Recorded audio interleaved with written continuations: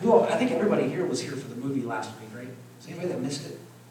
Oh, you guys missed it. So we did a movie called The Coming Convergence, where it talked about everything in Revelation and how it all comes together to a point. And it brought up some things that we will be addressing, like the feasts that the Jewish people were commanded to follow and to do. They actually apply directly to the book of Revelation themselves. But tonight we're going to chapter 10. That's where we were. We left off on chapter 9. We left off with the blowing of the sixth trumpet. They haven't blown the seventh trumpet yet. And if you notice, it's kind of a pattern in Revelation. When he opened the seals, they opened the first six, and then there was a big break. We went to do some other things, and then they opened the seventh seal. One thing I hope you got from the movie that I've been preaching the whole time we've been in this is the seals, the trumpets, and the bowls. Even though they're separate in Revelation, they happen at exactly the same time.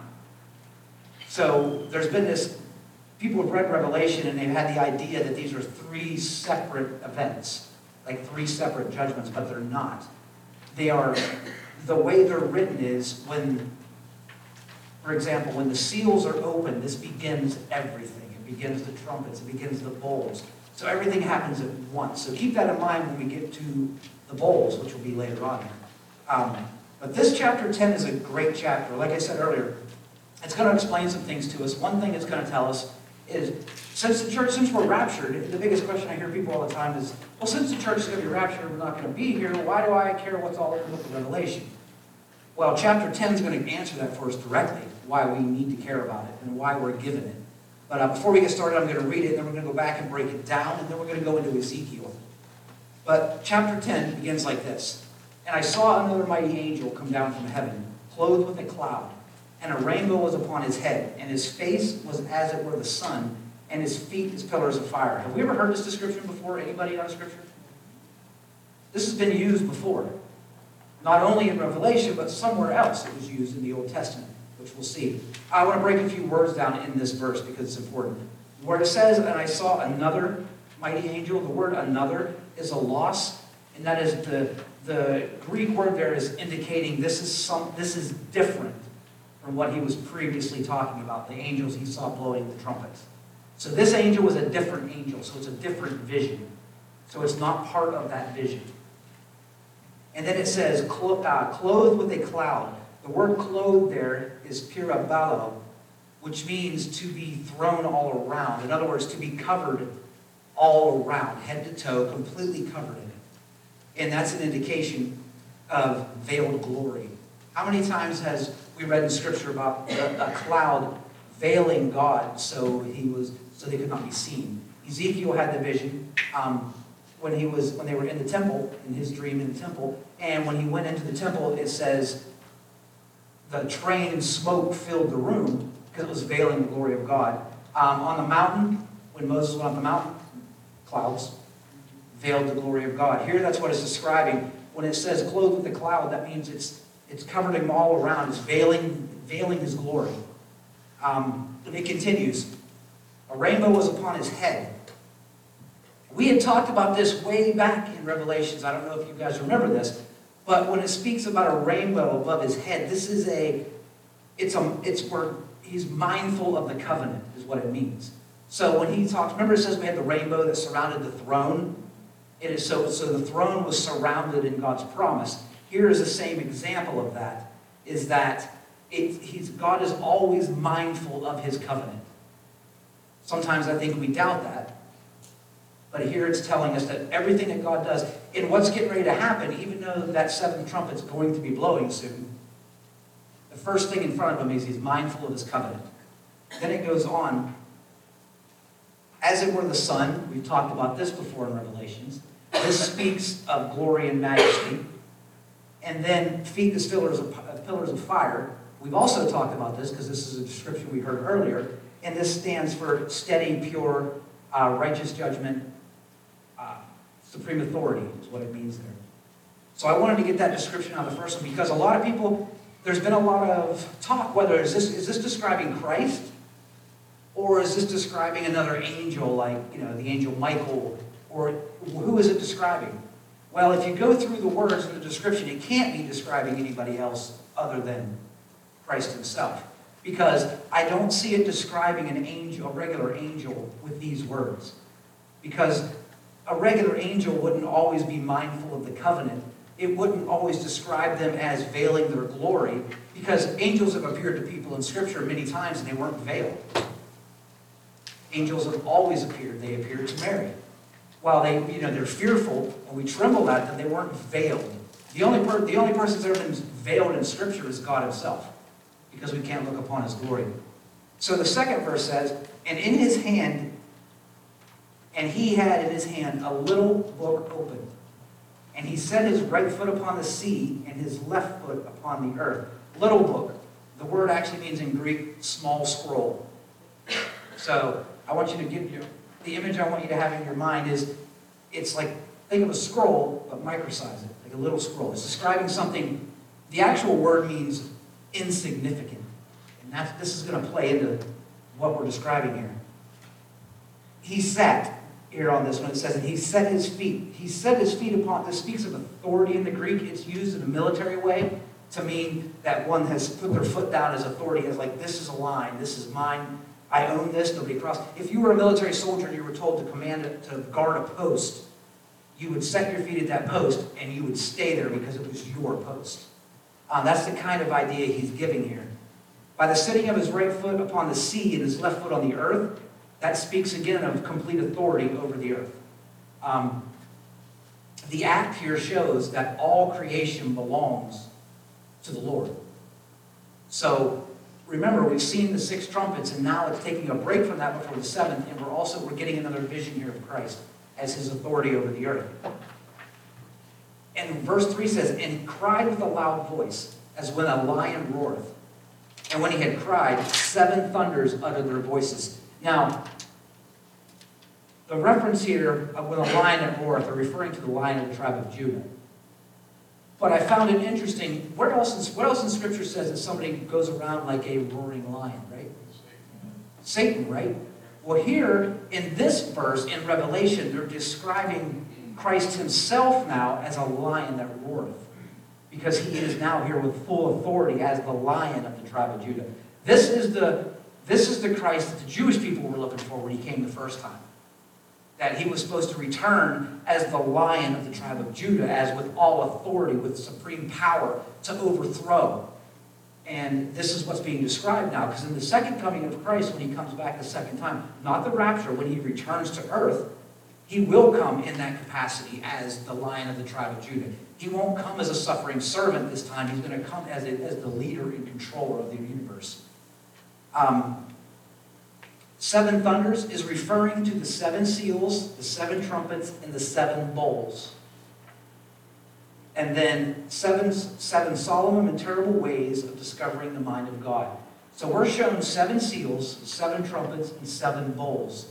And what I found interesting about what they're going to show us is, and that's why I wrote this, 7 solemn and terrible ways of discovering the mind of God. Because in Revelation, you're revealing the mind of God.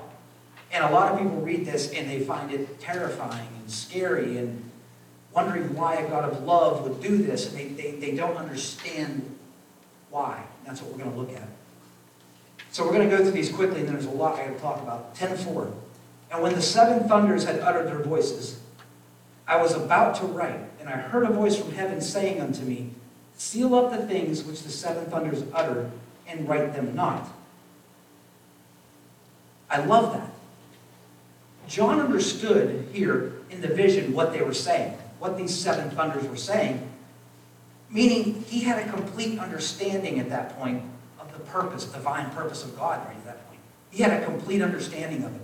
But he was told to seal it up, not to write it, not to let it be revealed. Why? As the time had not yet come to be revealed.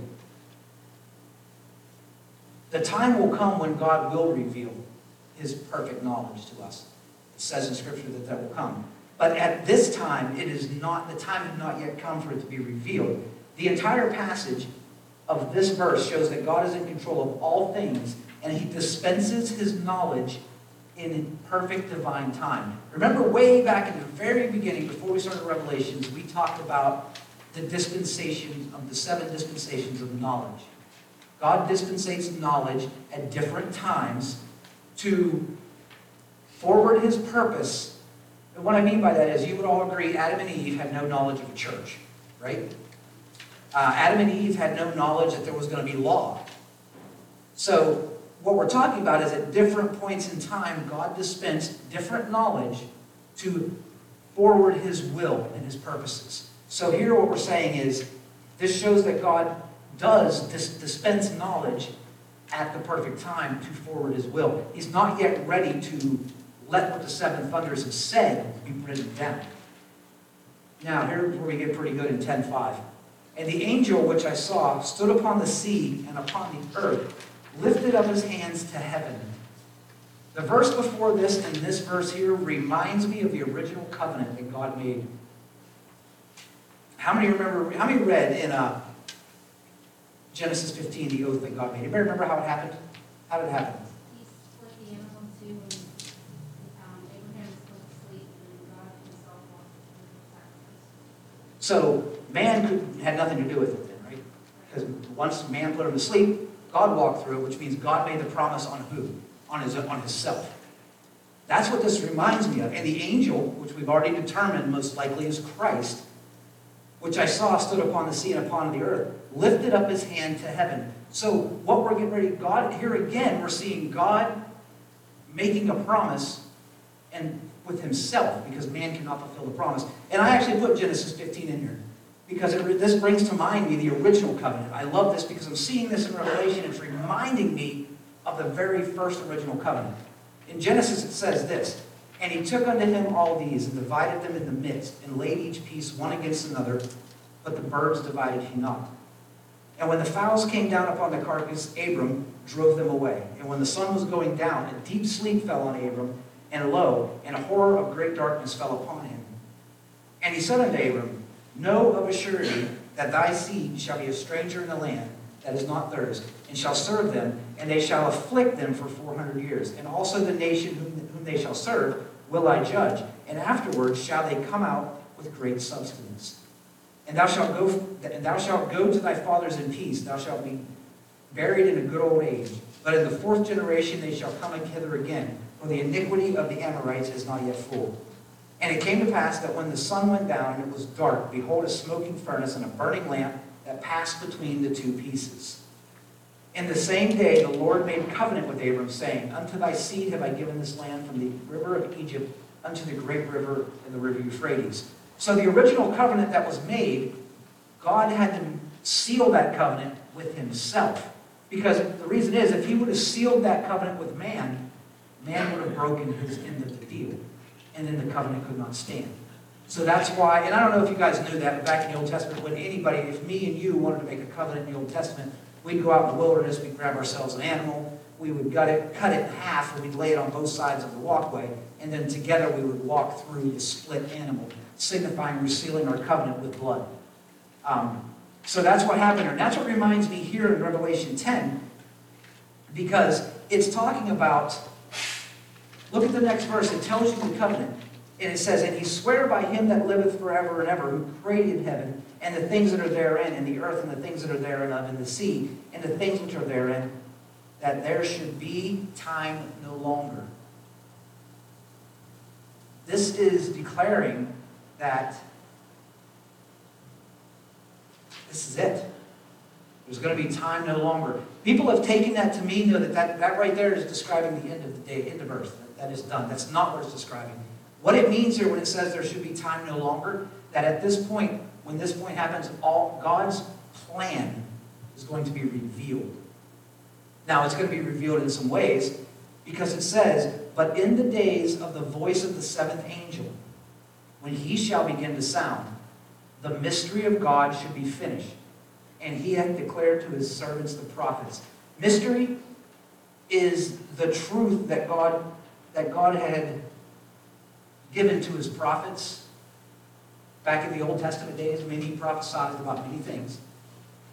And the mystery of God also was the church.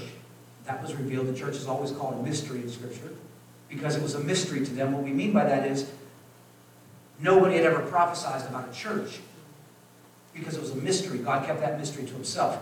Here's another thing. It's describing when the seventh trumpet or seventh bowl or seventh seal, when they have completed, what is a mystery to us right now will be fully revealed at that point.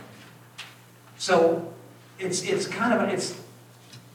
I put it this way: mystery is a truth that God concealed, but has revealed through Christ and his apostles. Here, the mystery being spoken of is the final consummation of all things, as God destroys sinners and establishes his righteous kingdom on earth.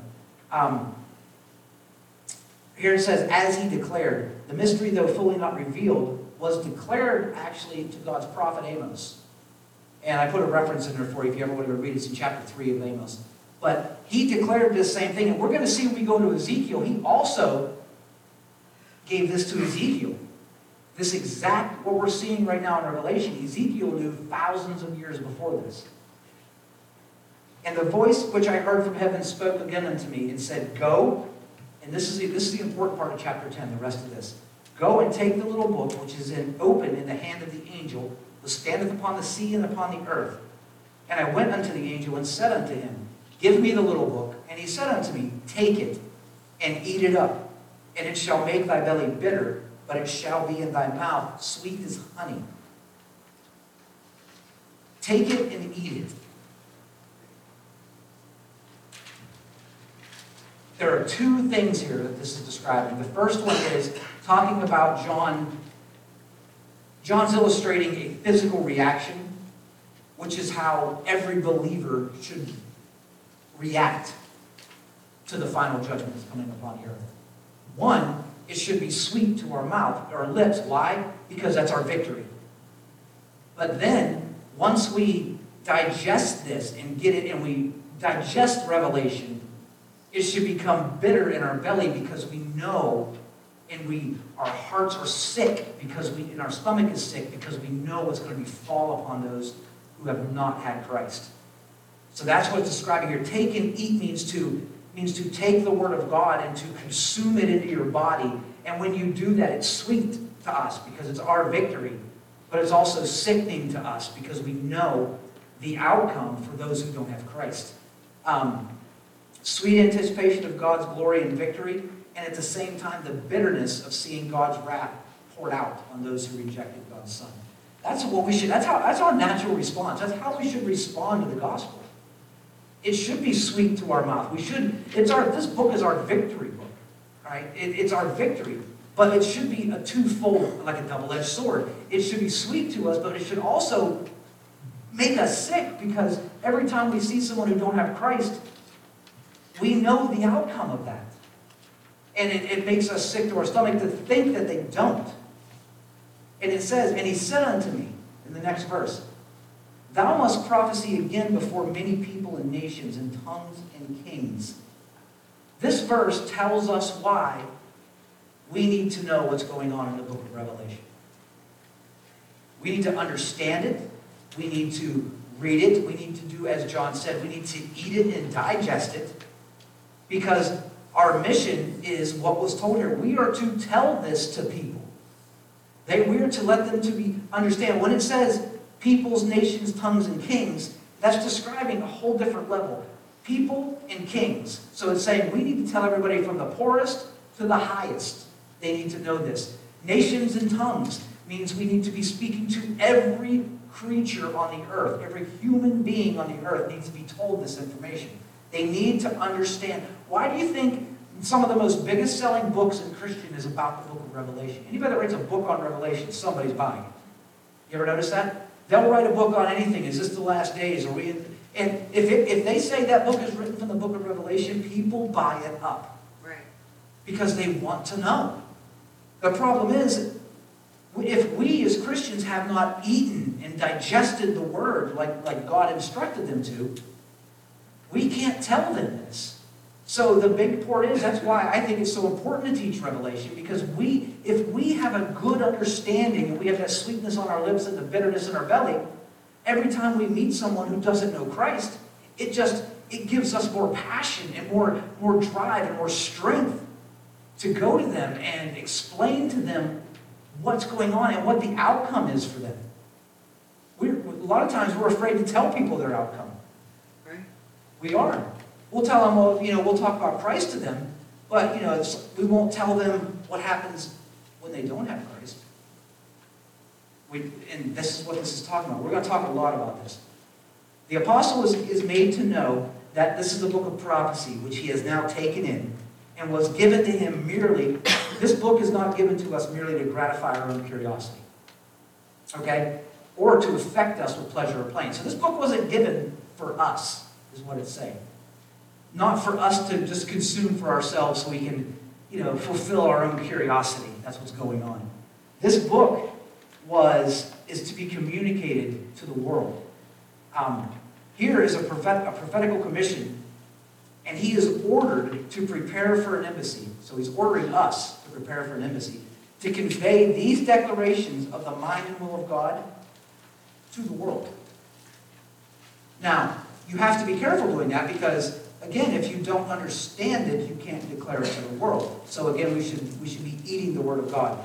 Remember, this is the most important part. So I want to talk about that little book again. We're going to spend some time on that before I go back to Ezekiel. I want to talk about the descriptions of that little book we just talked about. The first thing it says is it's a book, right? It said it's a little book. The Bible is not Revelation itself in this sense. It's a record of the Revelation. You understand what I mean by that? Speaking of the Revelation, the book of Revelation. The book of Revelation by itself is not the Revelation, but a recording of that Revelation. So what I mean by that is, if I write a book, and it's whatever you want to say, I write a crime mystery novel, right? Is that the actual crime I wrote about, or is that just me writing a story? I'm just writing a story, right? This is saying, by describing it as a book, is saying, the book itself isn't the revelation, but the revelation is what it contains. So everything that was written is true, if you want to put it in our language. That's what it's saying. Also, it says by that, many people have argued a lot about the idea of the book of Revelation. Some have argued that it should be taught. Some have argued that it should only be for personal teaching, personal revelation. Some have argued that some of us will never understand the book of Revelation. I disagree with all of those because God said he gave us all Scripture, right? For inspiration, for instruction, for teaching, for guiding. We were given all Scripture. And I also find that I disagree with those statements because God said that God is not a God of chaos or complication or confusion. So I think it's us that have confused the book of Revelation by trying to add our own visualizations to it and add our own ideas to what it says instead of doing what it is. Read it because it's a book. That's what that means. It's a little book.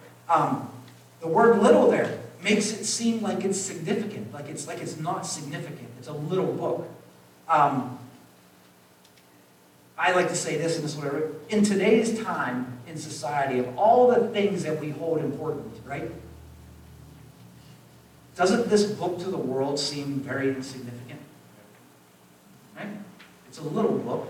It's just a little book of Revelation. With everything going on today and all the stuff that we can go after, we see this book as, not Christians, but a lot of people see this book as insignificant. It's just a little book.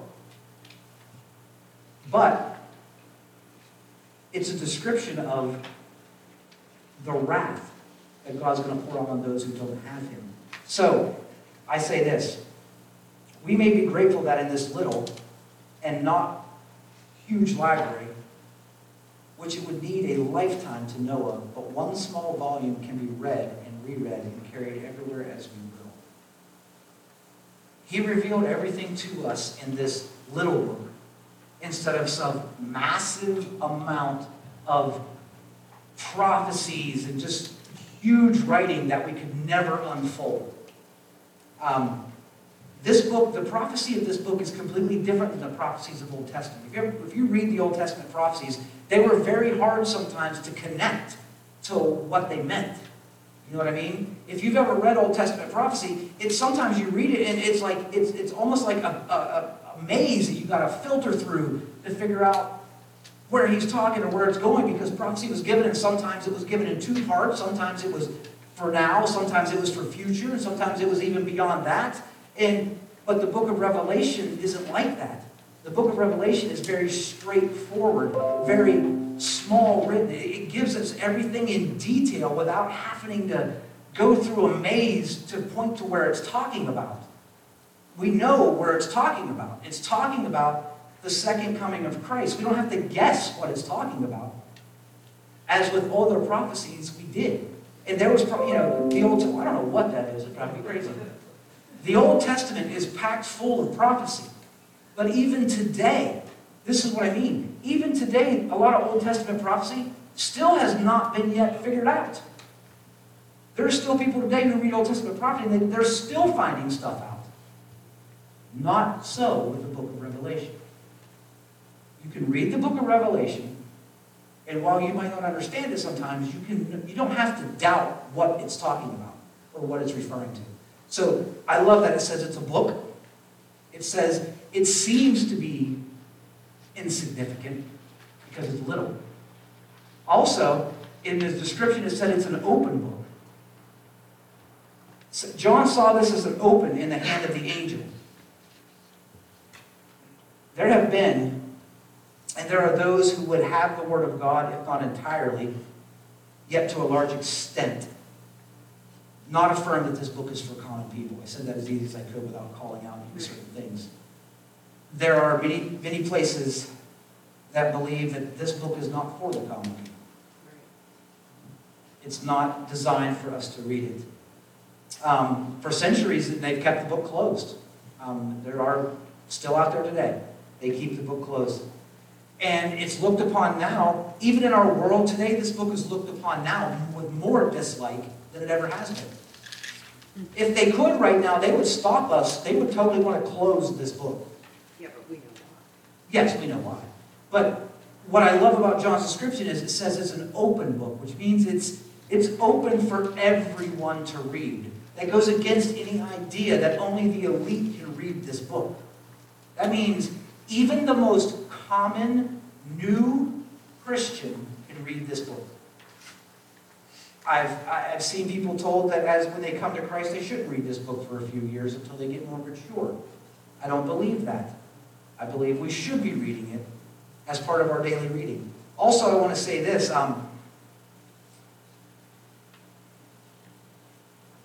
Because God said that this book is to be open, it's also not talking about just to our eyes. It's also talking about to our mind in this verse. When it talks about the book being open in the angel's hand. Notice the angel didn't fight. When he came up to get the book, did the angel say, wait a minute, I got to make sure you're ready for this. He didn't say, are you ready, John, to take this book? It was already open in the hand of the angel, and John just took it. So that's an indication that this book is open for all of us. And that the book is ours, and it should not only apply to our eyes, but our mind. That goes back to what Paul said about renewing our minds. Also about this little book, this also indicates to us God's word to man by this little book. Notice it says, the voice which I heard from heaven spoke unto me and said, go and take the little book. That's an indication that the gospel is brought to man, but it comes from heaven. Is that not what we say about our Bible? Is it not divinely inspired by the Holy Spirit? So the gospel is brought to man from heaven. And the next verse, it says, and he said, take it and eat it up. The gospel is to be appropriated by men. In other words, the gospel is not merely to enlighten our minds, but it's to stimulate inquiry. It's to excite our emotions. It's to be appropriated as food. It's to be satisfy hunger and to investigate further the desires of the soul. All of this comes from that definition. Also, it shall make thy belly bitter, but it shall be in thy mouth sweet as honey. The gospel has a twofold effect on us. Has a twofold effect on us, like we were talking about earlier. It's both bitter and sweet. It's sweet in the disclosures of the infinite love of God, but its conviction of sin and its reproofs are bitterness in our belly. And then also, And he said unto me, thou must prophesy again before many people, nations, tongues, and kings. The gospel, appropriated or eaten or taken in by man, is what approves us or qualifies us for the mission that Christ called us. What we mean by that is, he's told here, prophesying or indoctrinating men with divine ideas is the grand mission of all of us. This mission can only be realized after the teacher himself, and when I say teacher, that means all of us, as the teacher himself has appropriated or fed on this word. And now, it doesn't mean that you have to be qualified to go out and preach the gospel. That's not what it's saying. It doesn't mean that you have to go through a whole bunch of schooling to go out and preach the gospel. All of us are called to preach the gospel. But what it's saying is that we don't need anything else instructing us in ways of the gospel other than what is given to us from heaven, which is God's word. So the description of that little book here in Revelation is very important because realize the angel's standing on the earth. His foot is in the sea, his foot is on the land, declaring everything in creation is his. And he's got a book in his hand that's wide open. And he tells John to take that book, eat it, and to digest this book into his body. That is what Christ is called. What did he say to us? What is our mission? What was our purpose when he left this earth? What did he tell us to do? Go and make disciples, right? How do you make a disciple? How did Christ make his disciples? Instructing them, living it out, giving them the Word of God. Was that because he was the Word of God, right? That's what this is describing. And it's very important that we understand this in chapter 10 because what's getting ready to happen, we're going to see now the results of this seventh trumpet. And this is the part that the Bible wants us to understand. This is why we need to know this stuff. Because if we know it, then when I talk to somebody, we can fully articulate to them what the end outcome is for those who do turn from Christ or who don't have Christ. Right. Now, we also understand in Revelation, they've made it clear that there are those who never will turn to Christ. The book of Revelation makes that very clear. But still, that says we're called to, no matter what, to go out and give the gospel to everyone. From the lowest to the highest. Which means we should not be afraid to preach to kings, and we should not be afraid to preach to our neighbor. That's what it talks about. But I want to go back now to chapter 3 in Ezekiel. Now that we went through this chapter, go back to Ezekiel real quick. There's a little more depth in Ezekiel about some things.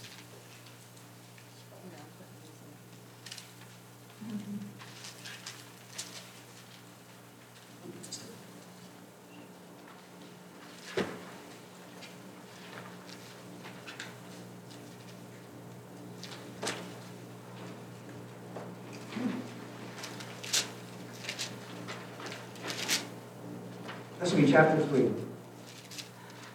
I'm going to read this chapter, and I want you to see, I think you'll see here how the Pharisees misinterpreted this now that we've read Revelations. Remember, they didn't have Revelation, right? So you'll see how they misinterpreted this. Verse 3 in chapter 3 in Ezekiel says this, Moreover, he said to me, Son of man, eat what you find, eat this scroll, and go and speak to the house of Israel. So I opened my mouth, and he caused me to eat the scroll. And he said to me, Son of man, fill your belly and fill your stomach with this scroll that I give you. So I ate it, and it was in my mouth like honey in sweetness. Then he said to me, Son of man, go to the house of Israel and speak with my words to them. For you are not sent to a people of unfamiliar speech and of a hard language, but to the house of Israel. Not to many people of unfamiliar speech and of hard language, whose words you cannot understand. Surely have I sent you to them, but they would have listened. It says they would have listened to you. But the house of Israel will not listen to you. So what it's saying before I go any further is, I could have sent you to somebody who was a different language, who was of a different race, who was of a different anything, and they would listen to you. But Israel is not going to listen to you. So I want you to remember what we just read in chapter 10. We're called to go out, all right? So we're getting the idea here that, let's keep reading so you'll see what I mean. But the house of Israel will not listen to you because they will not listen to me. For all the house of Israel are imprudent and hard-hearted. Behold, I have made your face strong against their faces, and your forehead strong against their foreheads. Like adamant stone, harder than flint, I have made your forehead. Do not be afraid of them, nor be dismayed at their looks, though they are a rebellious house. Moreover, he said to me, Son of man, receive into your heart all my words that I speak to you, and hear with your ears, and go get the captives to the children of your people, and speak to them and tell them, thus says the Lord God, whether they hear or whether they refuse. Then the Spirit lifted me up, and I heard behind me a great thunderous voice. Blessed is the glory of the Lord from his place. I also heard the noise of the wings of the living creatures that touched one another. As we're going through this, you see how the prophecy shifted. We went from talking about the house of Israel, and his prophecy is shifted now to the throne room. And it says, and I heard the noise of the wings of the living creatures that touched one another, and the noise of the wheels beside them, and a great thunderous noise. So the Spirit lifted me up and took me away, and I went into bitterness in the heat of my spirit. But the hand of the Lord was strong upon me. Then I came to the captives of Tel Aviv, who dwelt by the river Chebar, and I sat where they sat, and remained there as astonished among the 7 days. I'm going to stop here for a minute. He's told to eat what the Lord has told him. He says it was sweet to him when he ate it. He is told to go to his people and say what the Lord has told him to say. And he's told already that a lot of them aren't going to listen to you because they've hardened their hearts. Now, as we go through the rest of this chapter in 3, it talks about, God starts describing a wrath coming to those who are not with the Lord. And he goes to describe a lot of that wrath. It says here, now it came to pass at the end of 7 days. It's kind of interesting, 7 days here, but it's referring to also what's being spoken of in Revelation of the 7 thunders. That the Lord caused me to say, Son of man, I have made you a watchman for the house of Israel. Therefore hear a word from my mouth and give them a warning. When I say to the wicked, you shall surely die, and you will have no warning, nor speak to warn the wicked from his wicked way to save his life. That same wicked man shall die in his iniquities, but his blood I will require at your hand. Yet if you warn the wicked, and he does not turn from his wickedness, nor from his wicked way, he shall die in his iniquity, but you have delivered your soul. And then it keeps going on. It's describing, there's 2 parts of the prophecy here. One, yes, is speaking of going to Israel, because at this time Israel was a very rebellious nation. They had turned from God, and they were doing what Israel did best, which was not serve God. But it's also a prophecy, it's one of those peaked prophecies that's also speaking at the end of days, which John just revealed to us, that what he told Ezekiel to do in that prophecy is what he was prophesying we must do now, because when that 7th thunder, or that 7th trumpet goes, it's over. It's the end. There is no more prophesying. That's why in the next couple chapters we're going to see the witnesses. We're going to see all of this before the 7th trumpet. We're going to see the witnesses, the 2 witnesses that come to earth, and what are they doing? They're prophesying. They're going out. They're giving the word of God. They're trying to save people. So then we're going to see the story of the woman and the dragon. And there's a 2-fold meaning in that also. But all of this we're going to see before we go to the 7th trumpet. Just like with the 7th seal. Before this 7 is the end. That's what I want you guys to understand. When that 7th trumpet blows, that's also the 7th seal. That's also the 7th bowl. That is the end. So what it's trying to reveal to us by Ezekiel, tying to chapter 10, is that from the beginning of time, God has warned his people that this day was coming. How many people have actually listened to it? Remember that movie we watched, that one we just saw? It spoke a lot about that, right? We talked about this the other night with somebody. I said, we say we believe this, but do you? Have you ever asked yourself that question?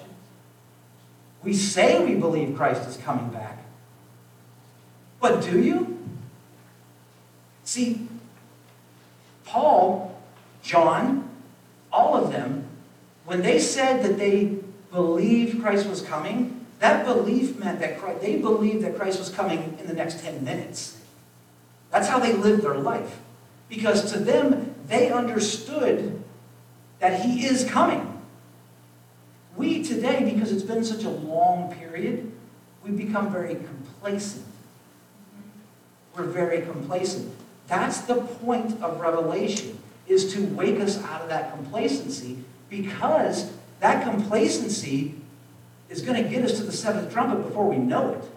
And then all of those people that we should have given the message to.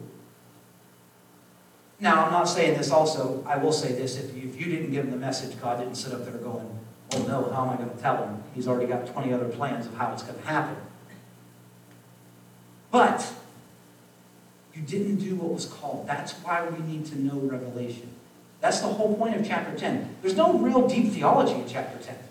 It's a simple, straightforward message that is, I told you to take my word. I told you to eat it, consume it in your body. It should have a twofold effect on you. It should make you excited that this is your victory, but it should also make you sick that what's going to happen to those who are not with Christ. And then you should take that feeling, that sickness, and that knowledge, and you should go give it to everyone so they can make an educated decision. How many times have we used that in our lives? We'll research a car up and down so we can make an educated decision, right? But we won't do that about our life so we can make an educated decision. You ever thought of that? And that's what this book is for. It's to wake us up. It's to say, you will do more research on buying a house than you will research on the rest of your life, on your eternity. See, we are complacent people. We're a complacent nation. That's what happened to the Pharisees. Complacency. They knew the prophecies, right? And they said they were always waiting for him to return. And they said they were ready for him to return. Yet when he returned, they didn't even know he was there. Same thing with us. Do you think God didn't give the Old Testament, the Pharisees, did they have enough information to know Christ was coming? Matter of fact, I showed us, and we will look at this again. They actually knew by prophecy the exact date that Christ was going to be born, and they knew the exact date that he was going to be crucified. They knew that, and they overlooked it. Now, everybody's like, well, we don't know the day or the hour. And I want to talk about that tonight, too, on this before we close. We don't know the day or the hour. If anybody ever tells you that Christ is coming on December 31st at 4:45 p.m., you know it's false. But also, we use that line as an excuse not to be educated. When it says the day or the hour, how many know we saw the movie, how many know what the Feast of Trumpets actually is in Jewish tradition? I know you do. All right. Well, I will tell you this. The Feast of Trumpets is declared by the coming of the new moon. All right? And even today, before I describe it, I want to say this. With all of the advancements we have in our astral, whatever they do, the meteorology, they can guess the new moon. They can put it on your calendar that it's a new moon, but they don't know when the new moon appears. They can't see it. For the Feast of Trumpets, 2 witnesses would have to be outside, and they would be watching constantly the sky, waiting for the minute that new moon appeared.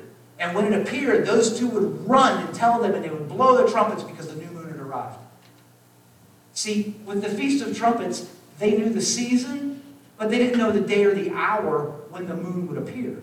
So when Christ referred to us, when he said, we don't know the day or the hour, he was literally referring to the Feast of Trumpets.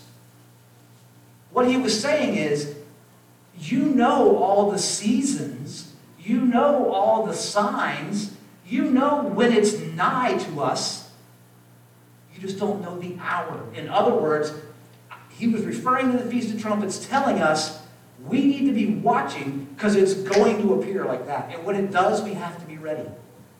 See, they were ready in the Jewish tradition for that Feast of Trumpets. They were all set up. But they couldn't have it because they didn't know the day or the hour when that moon would appear. But when it did appear, somebody was watching. Imagine if nobody was watching for that. They would never be able to have the Feast of Trumpets, right? because it would appear they'd miss it. They couldn't just go outside and be like, oh, it's there now, because it's already passed. It's not the new moon anymore. That's what he was referring to. So don't take that hour, we don't know the hour or the day, don't take that as an excuse to not be educated in Revelation, to not be educated on the signs of the seasons. We talked about that also. There's 7, kind of interesting, there's 7 feasts in the Jewish tradition. 7. God really likes that 7 number, doesn't he? 4 of them are the spring feasts. Those 4 refer to the first coming of Christ. Everything that they represent has to do with the first coming of Christ. The last 3 are the fall feasts, and they refer to the second coming of Christ. Everything in the feast, and we'll go through them when we get to the time. But chapter 10, the whole point of chapter 10 is to tell us we need to take the word, we need to take what's written to us in this, in Revelation, we need to eat it, we need to consume it in our lives, we need to digest it, and then we need to give it to people. That's why we need to know. Because if we don't know, how can we tell someone? There's so much as we go into the next chapter, chapter 11, that we have to understand 10, because if we don't, 11 is just going to be like a story to us. When we read about the 2 witnesses, we're going to be like, well, they're going to do it. Why do I got to do it? The 2 witnesses are here, they're going to do it. And it's just going to become, I'll ask this question, and be honest with yourself. Do you read Revelation and think, well, this is a pretty good story? Or do you read Revelation and think, wow, this is what's going to happen? That's the difference. You know, this is not a bestseller. It's not something on the shelf. It's not something that we just read and go, man, it's a great read. I'll read it again later when I want something to do. We have to understand what it's telling us is this is real. This is true. This is going to happen. And we were just talking about it again today with some people. How many think we're in these seasons? I agree. We are seeing the signs telling us, hey, we need to be watching for this feast of trumpets. Because we're in that time. We are seeing on a small scale what Revelation has told us is going to happen. And while it's bittersweet to us, because we do get upset about it today, do we not? What we see going on upsets us, right? The perversion in the world, the wars in the world, the economy in the world, the hatred of the church in the world, all of this stuff that's going on right now makes us sick to our stomach, right? And we don't know sometimes, as a Christian, why does it make me sick to my stomach? Because it's a twofold effect on us.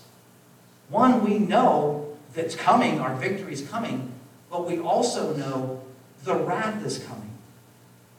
And I think sometimes it makes us sick to our stomach because we honestly assess our own selves. Am I in the victory or am I in the wrath? You ever thought about that too? You ever assessed yourself? Now, I'm not talking about salvation. We'll get into that later. But always assess yourself. That's what this book's for. Paul told us over and over to remind ourselves over and over what it says in here. We need to assess ourselves because it needs to be real to us. Revelation is so real to me, and every day I watch the news, and I'm just going to talk personally. Every day I watch the news, and I kind of get excited, but then I also kind of get worried or scared. Not because for me, but for everybody I know that I know aren't in Christ. Exactly. Yeah. That's what happens to me. I watch the news and people are like, man, I'm so scared. I'm like, I'm not scared because of what's going on. I'm scared because I know what's going on. You know what I mean? Right. And that's that twofold effect that chapter 10 is talking about. It should be sweet and bitter to us. But it should be real to us, like it said in the beginning when it says it's a book. It should be real to us. It shouldn't be a story. And I think Hollywood has helped us make it a story.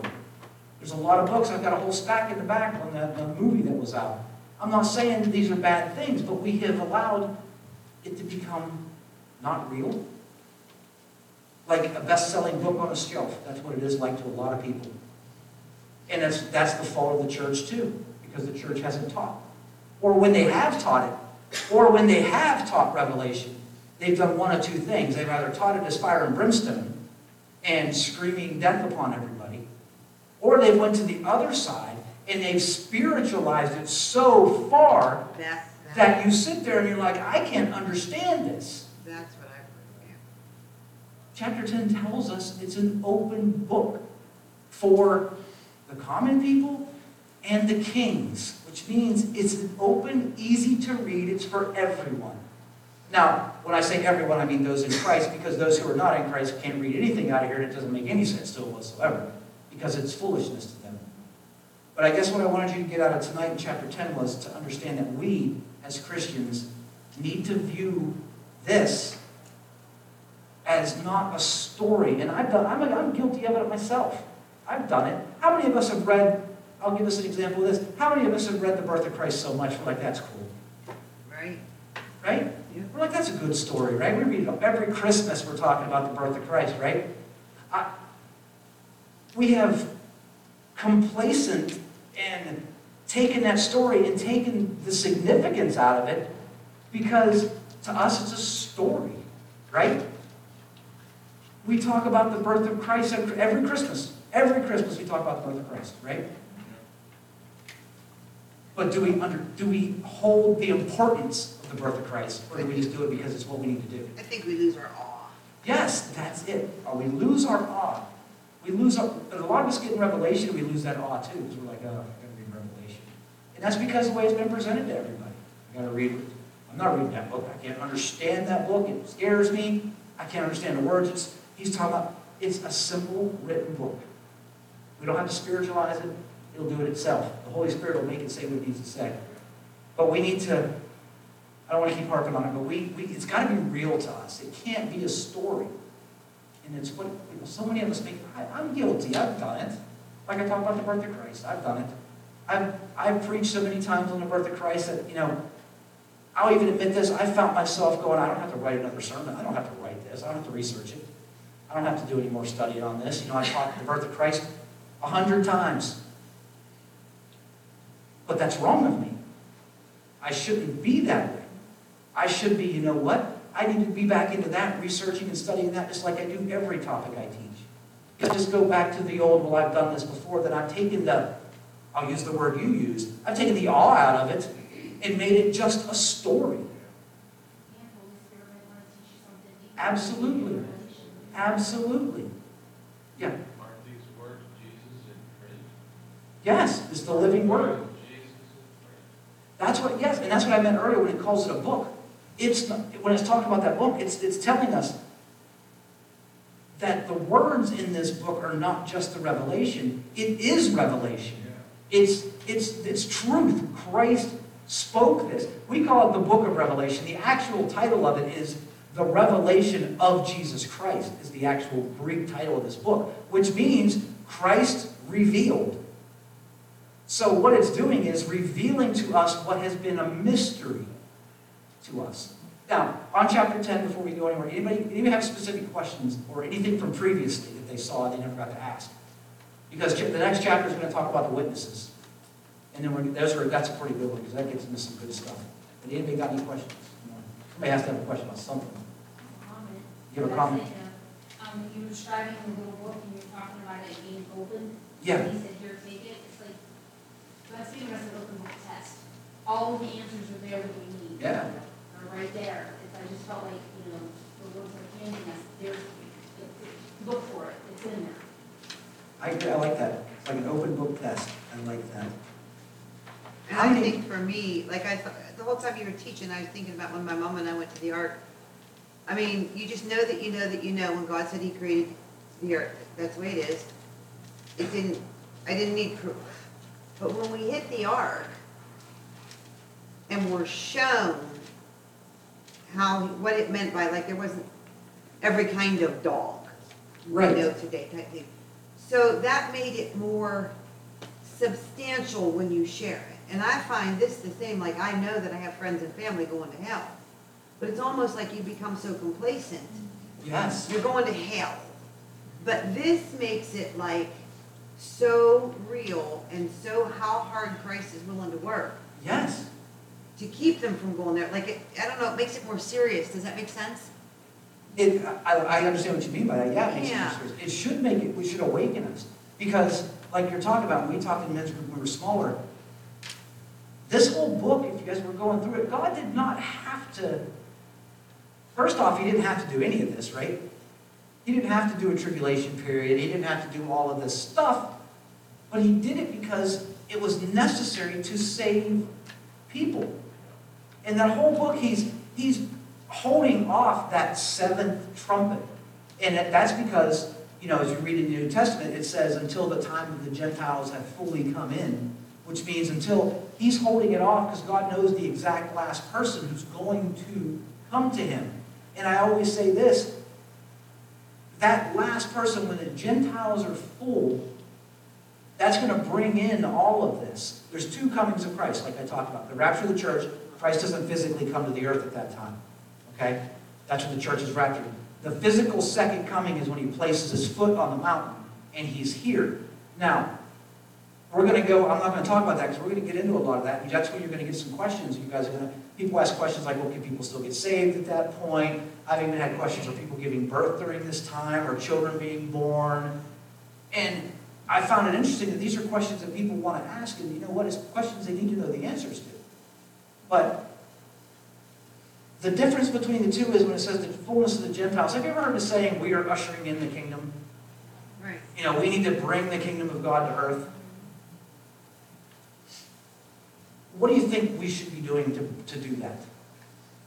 I've seen out there that we need to take over the government, the 7 pillars of the split. Well, I think it's as simple as taking this a little more, like if God's willing to go through all of this to give every last person a chance, then we should be, when we step out, be willing to go, well, I don't want to talk to that guy at the gas pump, he smells, or I'm too shy to talk to that person. I think we need to take it as serious. So we need to usher in the kingdom, which means invite in, open the door for those that have yet to step in. That's a good way to put it, because our victory comes when the last person comes to Christ. So yeah, if I'm chickening out, I'm slowing us down, type of thing. That's a good way to put it. Let's put it that way. Not physically we are, but let's put it that way. If we're not giving the message out, right, and we want to know why God hasn't returned, well, we can turn around and blame it on ourselves. Yeah. Because Scripture says that our victory comes when the last person comes to Christ. And it could be her or him. We never know who that person is. Now, there are other people, the tribulation saints, we'll call them, who come to Christ during the period of tribulation, which we will be the ones, I like to say, we're sitting up in the arena watching Yeah, this. but actually, we won't be there. We won't be here for that. But if we want to I'll use the coined phrase that's out there, if we want to usher in the kingdom, there ain't these 7 pillars we got to take over, and all this stuff. We need to give the gospel. That's what we need to be Be doing. the usher. Greet That's what the chapter open 10 the is door. all about. It's a reminder of our calling, is what chapter 10 is. When Christ left this earth, he gave us one simple calling. He didn't say go out and do all this stuff. He said go out and make disciples. This is a reminder of that calling. Go out, give what I have given you to everyone. That's what we're called to do. And I love that in the middle of the tribulational period, I wish I had my map. It's not big enough. I'd love to put that up here. I'm going to have to draw it so I can put it up here. But in this little thing that I have, I really need it right now. But I'm going to Trace it? I'm going to draw it so I can put it up here. But it's in Kimmy's room. It's that board I had that had the arcs on it and stuff. Well, right here in chapter 10, let me give you a visual of where we're at. Okay. The church has been raptured. We are in the tribulation. We have, at this point, we are past that 3.5-year mark, but we're not quite to the end of the tribulation period.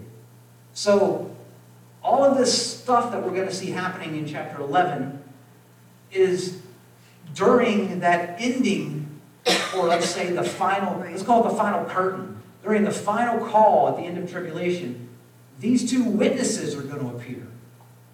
And they're going to do what we're told to do. But remember, at this point, the church is in heaven, right? So during this period, I'm sure there's nobody running around witnessing for Christ. Because we've already read what happens during this time. If you come to Christ during this period of tribulation, it's I love to say it's an honest coming to Christ because you know the outcome of it. Right. You know, you're going to become one of the tribulation saints. So we're at the end. But as we were talking about dates, and that's why I keep my board, you know what I'm talking about, Donnie. You actually really, we need. I need that board because it is, I'm going to draw it and put it up here and blow it up on the screen because the visualization that I can give you at this point it will blow your mind. We're going to talk about, you know, the dates. I just want to put it to us this way. Isn't it interesting that Scripture has given us we even know the dates after Christ comes back. We know the dates. We know the millennial reign. We know everything. We know the dates before he came. We know the dates down to the exact minute that he was born, down to the exact minute that he was crucified. We knew how long his ministry was going to be when he was here. Then we know when he was going to heaven. Then we don't know his second return, but then we know the date of the millennial reign. We know all these other dates. Why was we not given this date? But yet we have gone complacent. See, if we would know, if God had prophesied to us just like he did about the Savior's first coming, and said in prophecy that on this time and this date, Christ is going to return to take over the earth, how would we live our lives? Do you think we'd be out there winning souls for Christ? No. We would be hanging out, doing whatever we wanted to do, and then it would be like, uh-oh, tomorrow at 8 o'clock, Yeah. better get myself together here, he's coming, right? So I found that interesting, but I'm going to... Huh?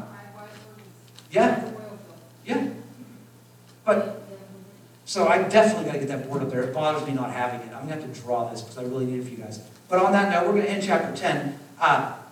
Next week, chapter 11. Chapter 11 gets pretty deep. I think the notes on that one took us a couple sessions in chapter 11.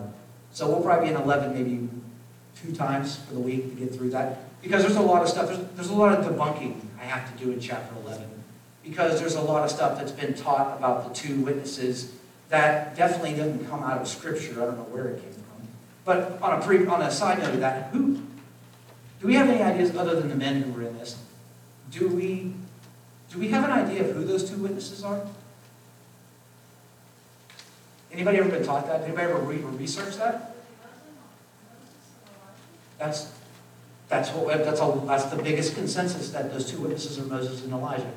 And I'm going to show you in the Scripture, in their definitions and in their descriptions of these witnesses, that we are shown who they are.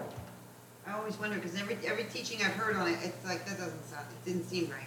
So now you're under the magnifying glass. Yes. So I'm going to show you in Scripture exactly. It does give us the descriptions, just like everything else, to tell us who they are. Huh.